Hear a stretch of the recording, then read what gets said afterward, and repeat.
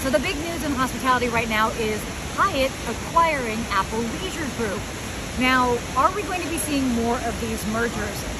In the short term, I absolutely think that we will, just because we did see a big trend for consumers really opting towards more of these all-inclusive resorts. So we are seeing this shift in regards to consumers, and these bigger hotel brands, the Hyatts, the Marriotts, the Hiltons, will absolutely, it makes sense for them to be acquiring more of these properties. Now, we have the Delta variant emerging, and that makes a little bit of the future of travel a little bit questionable, but I don't think that there is a direct correlation between what we're seeing with the Delta variant and more of these mergers. I think the trend has already happened, and for those bigger brands, they'll just continue to go ahead and acquire those properties.